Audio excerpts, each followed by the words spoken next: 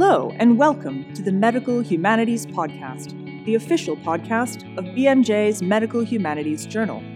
We invite you to listen in and join the conversation from global perspectives on health, medicine, and accessibility to interviews with social justice activists, filmmakers, artists, and academics from around the world. Stay up to date with public discussions that matter to medicine and humanities because life happens at the intersections. Hello and welcome to the Medical Humanities Podcast. I'm Brandy Schillace, and today we are pleased to have Rita Colwell join us for International Women's Day. Dr. Colwell served as 11th Director of the National Science Foundation and co-chair of the Committee on Science, National Science and Technology Council. Dr. Colwell also has held advisory positions in the U.S. government, nonprofit science policy organizations, and private foundations, and has co-authored or authored 17 books and more than 800 scientific publications.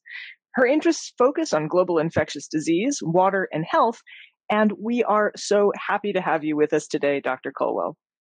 Thank you so much. It's a huge pleasure to be able to speak with you and to speak, I guess, to the audience of many women, I hope. Yes, I hope so too. We've been really trying hard to kind of, refocus our attention on what it means to practice in medicine and science and what it means to practice in those arenas as a woman or as a minority. And so partly you have done so much over your career. I think I would love to hear, what has it been like? What are the challenges? And also, how have things changed? The experience that I can describe really covers 40 or 50 years. I was a student in the early 50s as an undergraduate, and then a graduate student in the 60s, and eventually became an independent investigator. It was very difficult for women. It was very unaccepting to be in the laboratory. You didn't get the kind of reassurance and mentoring and the kind of support that the male students got. What you ended up with was a patchwork quilt, or at least in my experience. So people often ask me, well, did you plan to become director of the National Science Foundation, the first woman director? And I said, not at all. That was purely happenstance as a result of having accomplished a great deal in my career. But just some examples. When I was an undergraduate, I was a good student. In fact, when it was during the senior year that I decided that I would go to medical school, and I was accepted to the 3 schools I applied to. I was naive, and I simply applied to 3 that sounded good. Yale was one of them, and I was accepted at all 3. So I was prepared in the spring of my senior year to head off to medical school, but I happened to go on a blind date with a very handsome graduate student, and we were married 2 months later. So that it was whirlwind, but it was a very happy marriage. It lasted 62 years, I must say. That's amazing. I miss my husband. He passed away 3 years ago. But we had a terrific marriage. The point I want to make is that I didn't want him to lose the 1 year that he had invested, having just come back from serving in the Army. In graduate school, he would then have lost that 1 year. So we planned that we would both do masters. Then we would move on. I would go on to medical school, and he would go on to finish his PhD work in physics. Well, I went to the department chair and recounted my tale, and the department chair knew that I was an A student because he had given me an A in the course that he had, in which he taught, in which I was a student. His response was, quite bluntly, "We don't waste fellowships on women." Well, now, today, no one would say that, or at least no department chair, no chairman of the microbiological department in which I was a member. But at that time, things were pretty blunt, pretty direct. It was pretty straight as to what you meant and what you were worth. Fortunately, my undergraduate advisor was a geneticist, and he had coached me or mentored me through my 4 years of undergraduate school. So I went to him immediately in tears, to be honest, and recounted to Dr. Burdett. And his response was, well, his loss is my gain. He said, I happen to have a research assistantship, and if you would like to take care of the fruit flies, you can do a master's in genetics. Well, it turned out I landed on my feet because to do a master's in genetics just at that time, this was like a decade or so after the discovery of the alpha helix of the DNA and the beginning of the genetic revolution. So that meant that I was going to come in at the bottom stage of the genetics and the molecular genomics revolution. But that's the sort of thing that you had to deal with. Mm-hmm. Even then, when I went on to the University of Washington, where Jack, my husband, received a fellowship in the chemistry department, and he was thrilled because it was an up-and-coming, very powerful chemistry department, and he would be in low temperature, eventually physics, and the whole path was set for him. I applied to the medical school at the University of Washington. I was accepted, but then I got a second letter that said, well, I hope you do know that you have to be a legal resident for at least 1 year in the Pacific Northwest, Washington State, Oregon, Idaho, or British Columbia. Otherwise, you are ineligible for entrance to the medical school. So that was a setback for me. But I decided, well, I got accepted in the microbiology department, and I could do that for a year or so and then move on to medical school. So I recount this because it demonstrates the kind of patchwork you had to do. Exactly. You had to be the flexible one because there weren't other avenues. That's exactly right. And the irony of it was that it was accepted. No one thought it was anything, even myself. I didn't think that it was abnormal or unbecoming for the profession. It was simply, that's the way it is. Mm-hmm. Mm-hmm. Now, in a way, though, do you think that those experiences, you've become such a flexible thinker, you've done so many different things, it's almost like you took these hardships and you sort of re-employed them as strengths. What was it like sort of navigating this career, and did it change the way you looked at the science itself that you were performing? It did indeed change the way I looked at science, because I was moving from genetics. Then I ended up in marine microbiology. I was the first trained professional marine microbiologist in the United States. At that time, it was sort of a way out, obscure major for someone to spend time on. But the point I would make is that I learned fundamental genetics at Purdue University as a graduate student. To do a master's in genetics, I had to take microbial genetics, chicken genetics, tomato genetics, fruit fly genetics. I was steeped in genetics, but that was perfect for the molecular revolution of the 21st century. Right. But then I ended up in oceanography, marine microbiology, and I was working on identifying the various microorganisms that are associated with marine animals and in the marine environment. This meant that I gathered huge amounts of data. The only way to really handle all that data was to use the computer. Now that sounds today a normal, sure, you should do that. Right. But this was 1960. This was 60 years ago. The University of Washington had just gotten the first computer, the IBM 650, a machine that really comprised the size of about 3 refrigerators and had the computational capacity of a wristwatch today. But I learned how to program the computer. It was installed in the attic of the chemistry building because that was the only place they could install the air conditioning that the computer needed, never mind the people in the building. So to run the computer, they didn't have technicians. You simply had to program it yourself, which meant that as a graduate student, we were only allowed to be working on the computer between midnight and 6 a.m. Otherwise, it was for the faculty. So, Oh, so I go to the chemistry building, go up to the attic. It didn't work. It was actually not bad because my husband and I had worked out this crazy schedule for doing our research. We would work all night, get breakfast, go home and sleep, and then start again. So Jack was in the chemistry building down in the labs. I was up in the attic doing the programming.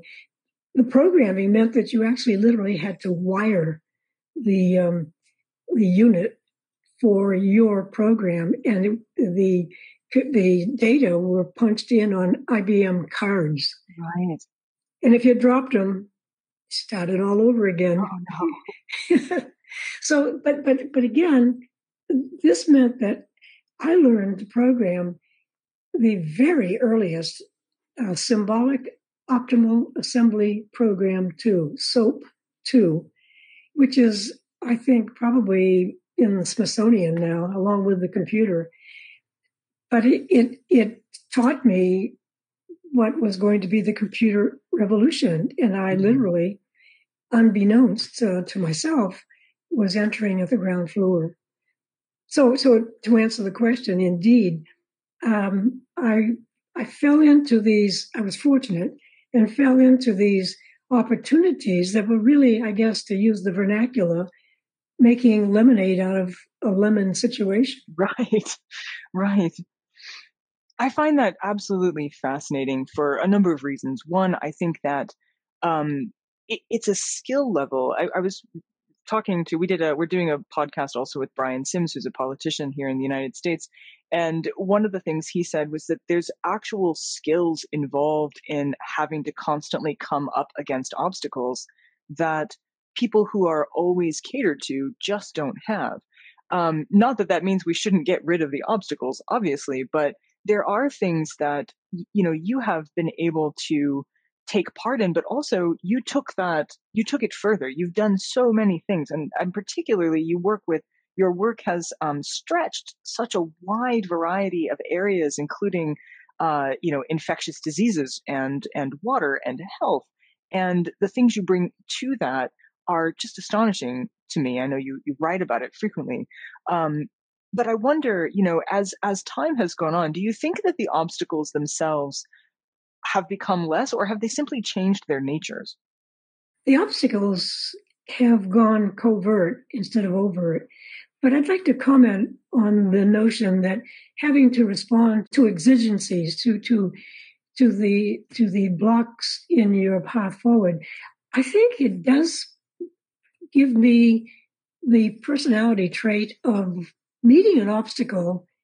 My reaction immediately is not to stand back and say, well, can't do it. My immediate reaction is to figure out how to get around it. Mm-hmm. So I think that's come from the experience of always meeting obstacles practically at every important step in the way of my career. But the other aspect of it is that, as you mentioned, I think that the obstacles are different today, and they require just as clever and dogged perseverance to overcome. Today, the response to a request for a fellowship wouldn't be, well, we don't waste them on women. The response would be, well, they've all been awarded and there aren't any left to award or whatever. So it's gone covert. And that makes it even more difficult for someone moving into the sciences today, because you sort of have to develop a kind of sixth sense about interpreting the obstacles and ways around them. Still, it requires perseverance, and I think that's the most important. Yes, well, and I think that perseverance that is also it's forward looking. And one of the things that I have noticed about your career, about your work, and also about a lot of women in science and in medicine, is not only that they overcome the obstacle in the path and continue on the same path, but they just blaze entirely new trails.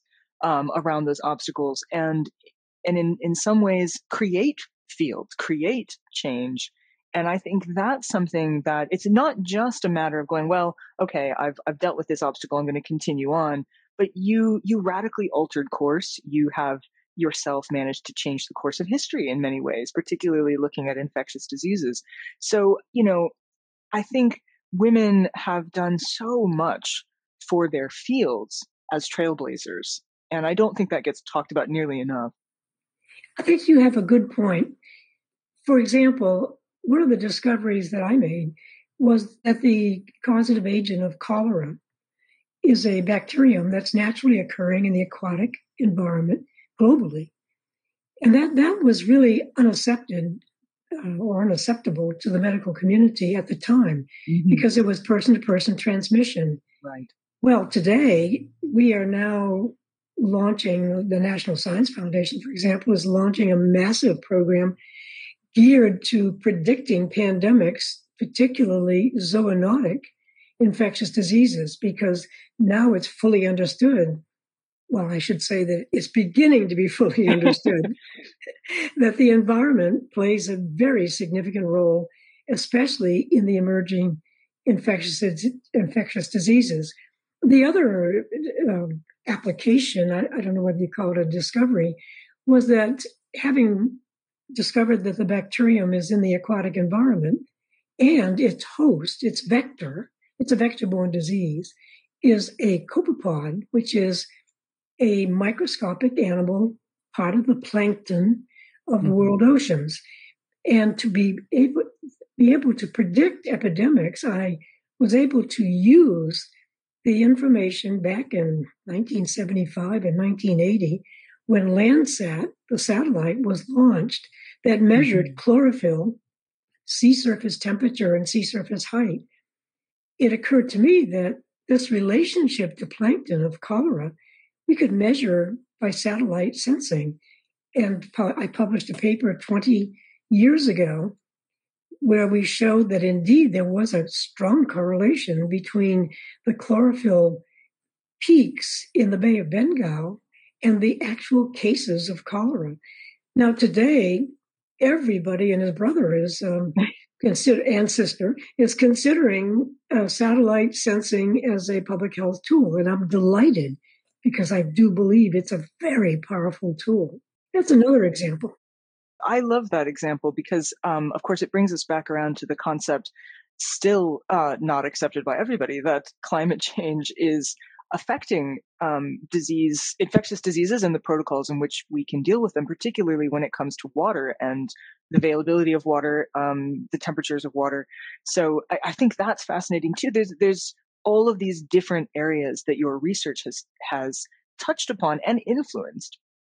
Well, that's a wonderful example because a collaboration that I carried out with my colleagues in Italy, Dr. Carla Pruzzo, another woman, fantastic person, at the University of Genoa, she and her team, and a group at the Max Planck Institute, where they do some very elegant genomics, and a Southampton Marine Station where they did what's called a citizen science experiment 40 plus years ago, collecting plankton samples and determining temperature changes year by year, which allowed then a record to be kept of they were just looking at the different kinds of plankton species.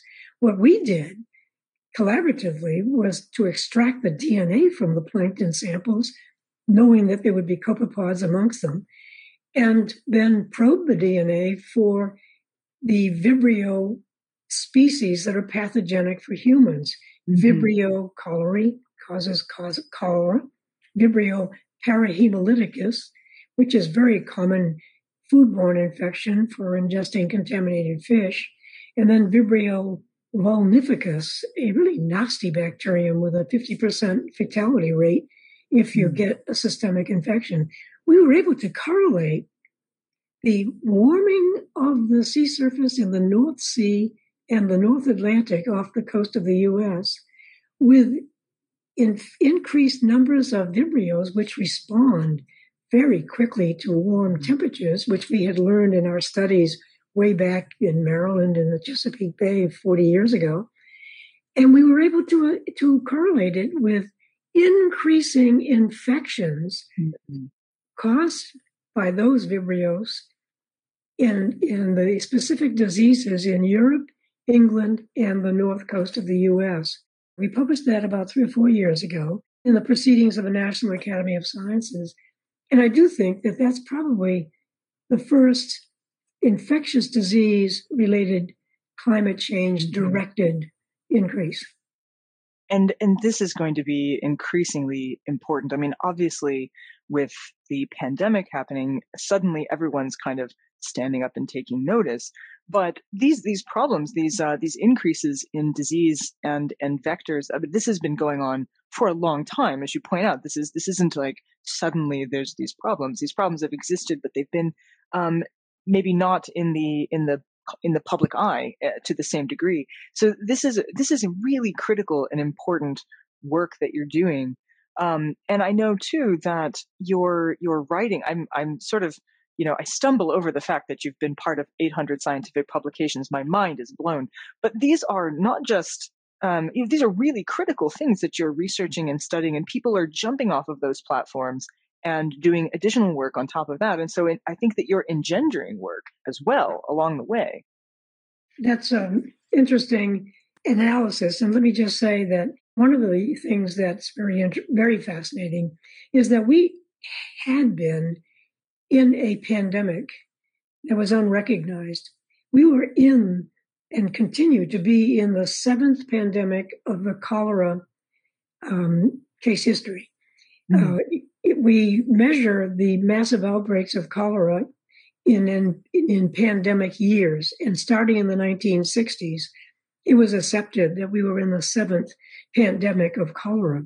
We are actually in a dual pandemic situation, right. Sort of a low-level cholera pandemic and this massive COVID-19 pandemic. I would also make a comment with respect to the number of publications. It's very interesting. Having been discouraged at several points in my career, I sort of said, well, maybe the gods are determining that I might be doing something else. So I took a lot of courses in literature, creative writing, even playwriting at Purdue, which is interesting. It's an engineering school, but they have an extremely good College of Liberal Arts as part of the university. And then at the University of Washington, when it looked as though I wasn't going to be able to do either a PhD in microbiology or a medical degree. So for about a year, I took a number of courses from some brilliant literature professors at the university. That gave me the ability to understand and to write coherently.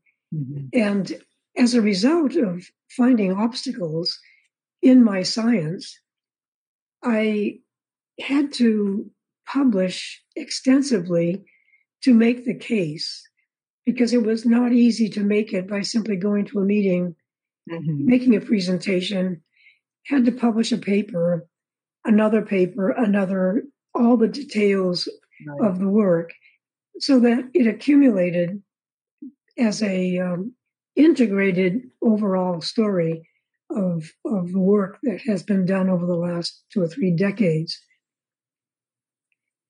And of course, it's culminated in publishing a book, which I did last year in August 2020, a book titled A Lab of One's Own, which describes much of what I have been telling you about cholera and the work in microbiology. Mm-hmm. In the book, I've also included a chapter, which I'm very proud of, which was when I was director of the National Science Foundation. It was the time of 9/11 and the terrible attack on the Twin Towers in New York. It was followed by the anthrax bio-threat, terrorism, actually. Mm-hmm. I ended up chairing what was then a classified secret committee of agency representatives. We met every week for 3 years, advising the FBI and the CIA on using nucleic acid sequencing, DNA sequencing, and genomics to track down the perpetrator. We were successful, and I'm very proud of that. It hasn't been told in detail until I was able to write it in the book. And I'm very proud of the chapter because everyone who participated, just about everyone who participated in the committee and in that interaction with the FBI and the CIA has read the book, and most are cited. So it tells a tale of using science to solve a crime. Oh, yes. And to me, that's one of the most exciting portions of, well, it's not the most exciting thing. The book is a really amazing book, your book, A Lab of One's Own, but particularly the sense in which you're the great investigator, and this flexibility that you have, which you have turned to advantage in so many different ways over the course of decades, is also, you've made it such a strength, even though you've been, sort of thwarted in so many different ways. And of course, we're the Journal of Medical Humanities, and so we and I myself come from the humanities. I'm a historian, and we recognize just how important those connections are, which become so apparent in your book. The ways in which the things that you've learned, the things you've taken from literature, from history, from all of the studies you've done in science and the studies you've done that, just in laboratory work and everything that you've brought together in these ways that I think make you not only a really exceptional and amazing person to talk to, but really, to me, a sort of leading figure in medical humanities, somebody who recognizes the power of all of these different pieces to come together and to change the world. So we're just so pleased with everything that you've done, and also with the ways in which you have brought these pieces together in such a coherent and really storied way. Well, thank you. Let me make one other comment. I'm very, very proud of the 63 PhD students that I've graduated. Four of the students have been elected to the National Academy of Science, and all of them have been a pleasure to work with. And it's wonderful to see them moving on, making their discoveries in science, medicine, and in business, government, and in the private sector. So I think the most wonderful part of being able to have had a career in science is to have been able to guide other students and other individuals in the path of science and science discovery.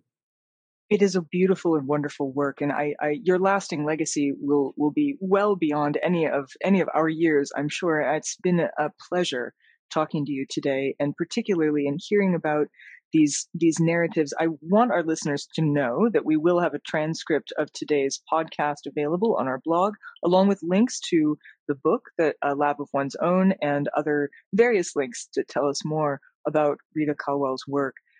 Rita, is there anything that you would like to leave our listeners with today? I would like to say that science really underpins society. We need science for national security, for the economy, and for social stability. And so it's really important that we see science finally being returned to the forefront and recognized as its major contribution to society. And I think I also want to add women's contribution all along the way. Rita, thank you so much for being with us today, and also for everything it is that you do.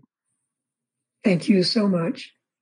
And to our listeners, once again, thank you for being part of the Medical Humanities Conversation. Thank you for listening to the Medical Humanities Podcast. Since 2020, transcripts are available for all shows on our blog. Stay in touch by reading the journal and blog online. Just follow the links in the episode description. We are also on Twitter as medhums_BMJ.